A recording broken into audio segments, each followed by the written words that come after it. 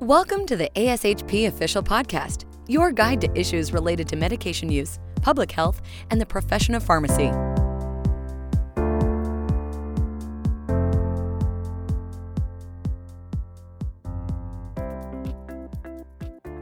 Thanks for joining us for this episode of Research in Pharmacy, the podcast where we chat with content matter experts about all things related to research, including fundamentals, best practices, and practical advice for all of us interested in contributing to the advancement of knowledge. My name is Vicki Basilica, and today we'll be chatting with Christina Martin, Director of the New Practitioners Forum, and Gina Lucian, Director of the Academic Programs, about preparing for professional poster presentations. Thanks so much for joining us today, ladies. Thank you for having us. Yes, thanks for having us, Vicki. So, as we all know, the ASHP midyear this year is virtual, and a lot of our student pharmacists and residents are eagerly preparing to showcase their work. Application submissions closed October 1st. So what comes next? That's a great question, Vicki. And first of all, congratulations to all of the students, new practitioners, and our professional colleagues for successfully submitting an abstract. Conducting a research project is a huge accomplishment. So after submitting your poster abstract, which has already occurred, this next step is patiently awaiting for the poster presentation acceptance. We're recording about mid-October, so depending on when you're listening to this, please note that ASHP will notify all successful candidates by October 22nd, 2020.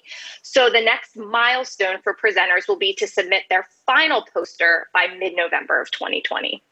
Exactly. And just note that this is an expedited timeline from what we previously did during the live meetings. I think the virtual environment poses some changes. So in the past, poster presenters had the option of working on their poster all the way up until the presentation date, and they brought it on site to mid-year.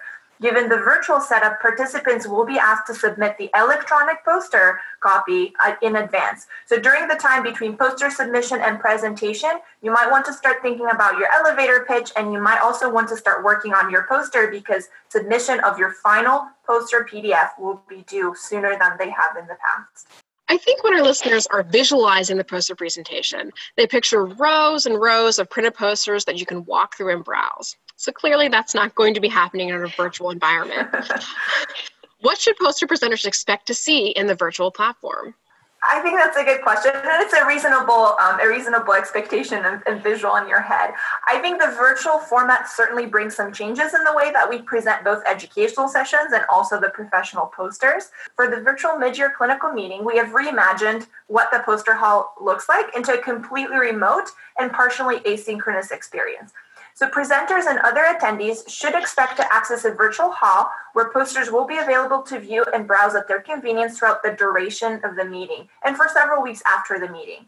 So in addition to the electronic copy of the student and resident posters or practitioner posters that will be showcased on the platform, primary presenters will have an opportunity to record an elevator speech. This will accompany their content, and it will be their voice walking the audience through their poster presentation and research. This is a great way for the audience to orient themselves on what the project looks like and really hear a firsthand voice about what is being presented.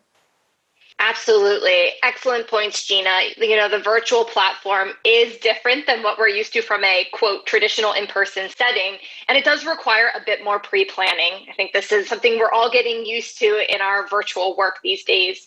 However, there do appear to be some really great benefits and some opportunities that a virtual poster hall provides. First, our poster presenters will enhance the reach of their poster content. Gina, you mentioned that the electronic copies will be available throughout the conference, and so attendees can enter and view them at their time of leisure. The audience, those who are viewing, will have ample time to reflect on the project and study the content. You may remember at past meetings or the actual live poster hall was flipping content every 1 to 2 hours. And if you missed that poster, you potentially missed it unless you found a way to track down and contact the poster presenter. I think that's really an added benefit. Also, for our presenters, they'll have 2 opportunities to connect with the viewers. One that Gina mentioned is through a pre-recorded elevator speech that provides an overview of the research or the project that was conducted. And then there will be a second synchronous engagement during the live virtual conference itself. Wow, 2 opportunities for all poster presenters to connect with the conference attendees. That sounds simultaneously exciting and terrifying. Can you share with us a little bit more about the live component where presenters will have a chance to answer answer questions about their research? Absolutely. So similar to our in-person conference environment, presenters will have an opportunity to engage in real time, or what we've been calling synchronous, with interested viewers. Each poster presenter, and remember, you'll get that communication from ASHP around October 22nd, 2020, you'll be assigned a short time frame. And then during that time frame, anyone visiting your electronic poster can ask questions, and then you as the presenter can answer these questions and interact. This will be through a chat feature. The time slots will be communicated again on October 22nd. I think it's really a great opportunity for our poster presenters in their professional development. One, they'll have that practice with verbal communication and giving the elevator speech of their research project. And then two, practicing written professional communication as that live synchronous engagement is going to be through a chat function. Definitely. And I think a lot of our presenters use this as a professional development opportunity. So you may be wondering, who can visit my poster? Well, the answer is anybody can stop by to learn more about your research project, enter through the chat box, or listen to your presentation. But as with every year, ASHP will also be offering a poster mentor program. So this is an opportunity to expand your network and really garner new advice on research presentation from a practice leader and an experienced and seasoned clinician or researcher. So all the feedback this year will be provided in a written format, and participants will have an opportunity to review the comments on the poster content and presentation. So in fact, for those of you listening, if you are a mentor and interested in participating, ASHP is actively recruiting mentors through November 23rd, 2020.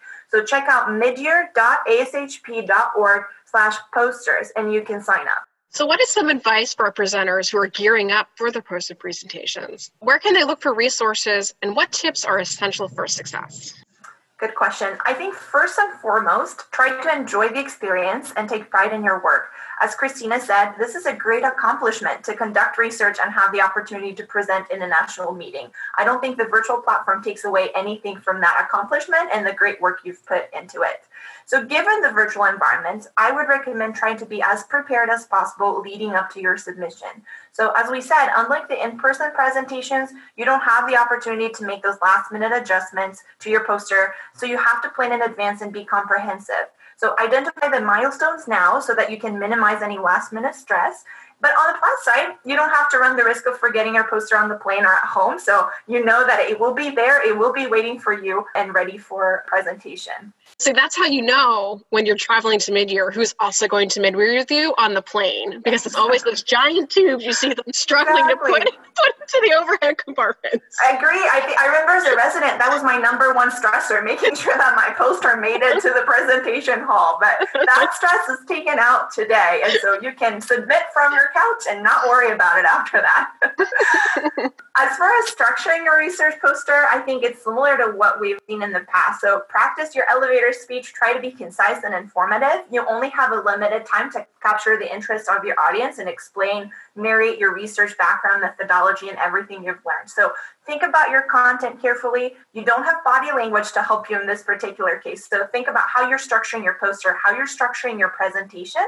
And then also, we've included a number of links in our description for the podcast. So check out different notes, and we encourage you to look through them and just prepare in advance. How do you present a poster? How do you structure a poster? Look at those. And then one of my favorite resources that ASHP has is the ASHP Resource Center. And I think we'll be featuring a podcast specifically talking about all the wonderful resources including in that. But really, it has dedicated tips for presentation, oral presentation skills, and then a webinar on how to develop a poster step by step. So that would be my advice. Gina, I'm still chuckling about your comment about minimizing the risk of forgetting the poster on the plane. And you both have taken me down a wonderful walk down memory lane where during residency, one of my co-residents left their poster at the airport shuttle stop, and we had to ask the shuttle driver to turn around, and the shuttle driver was like, what? Why are we turning around? We're like, we have to get the poster.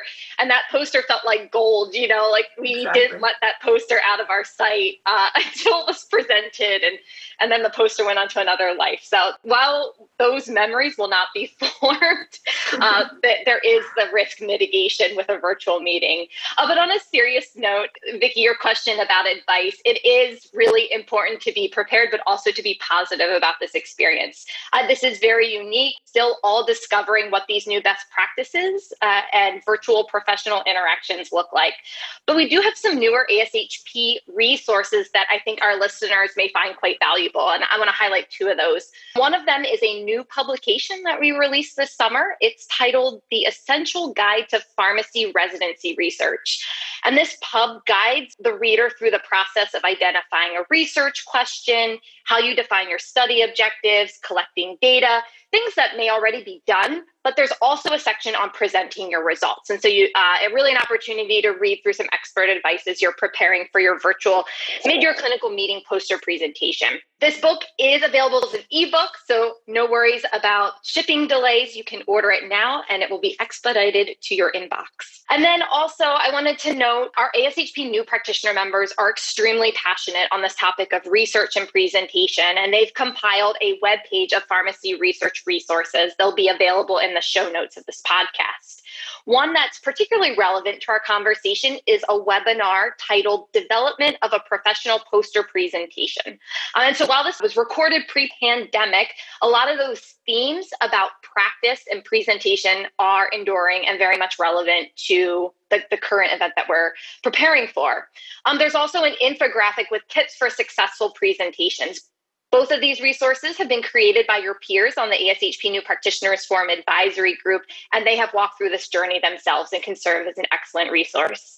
You know, Gina, I was thinking about how I watched a similar video as a resident when we were preparing for our first poster presentation, and this presentation continues to be updated as new content and new best practices emerge. So as mentioned before, check out the show notes, and of course, if there's any questions, please reach out to ASHP as we're continuing to add new best practices as we navigate through our virtual conference experiences.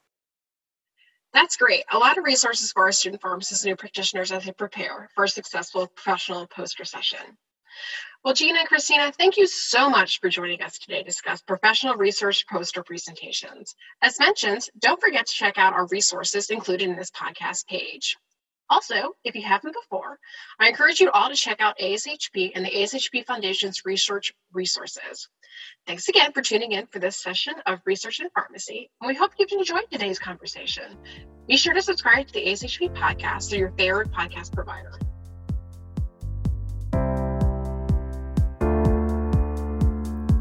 Thank you for listening to ASHP Official, the voice of pharmacists advancing healthcare. Be sure to visit ashp.org/podcast to discover more great episodes, access show notes, and download the episode transcript. If you loved the episode and want to hear more, be sure to subscribe, rate, or leave a review.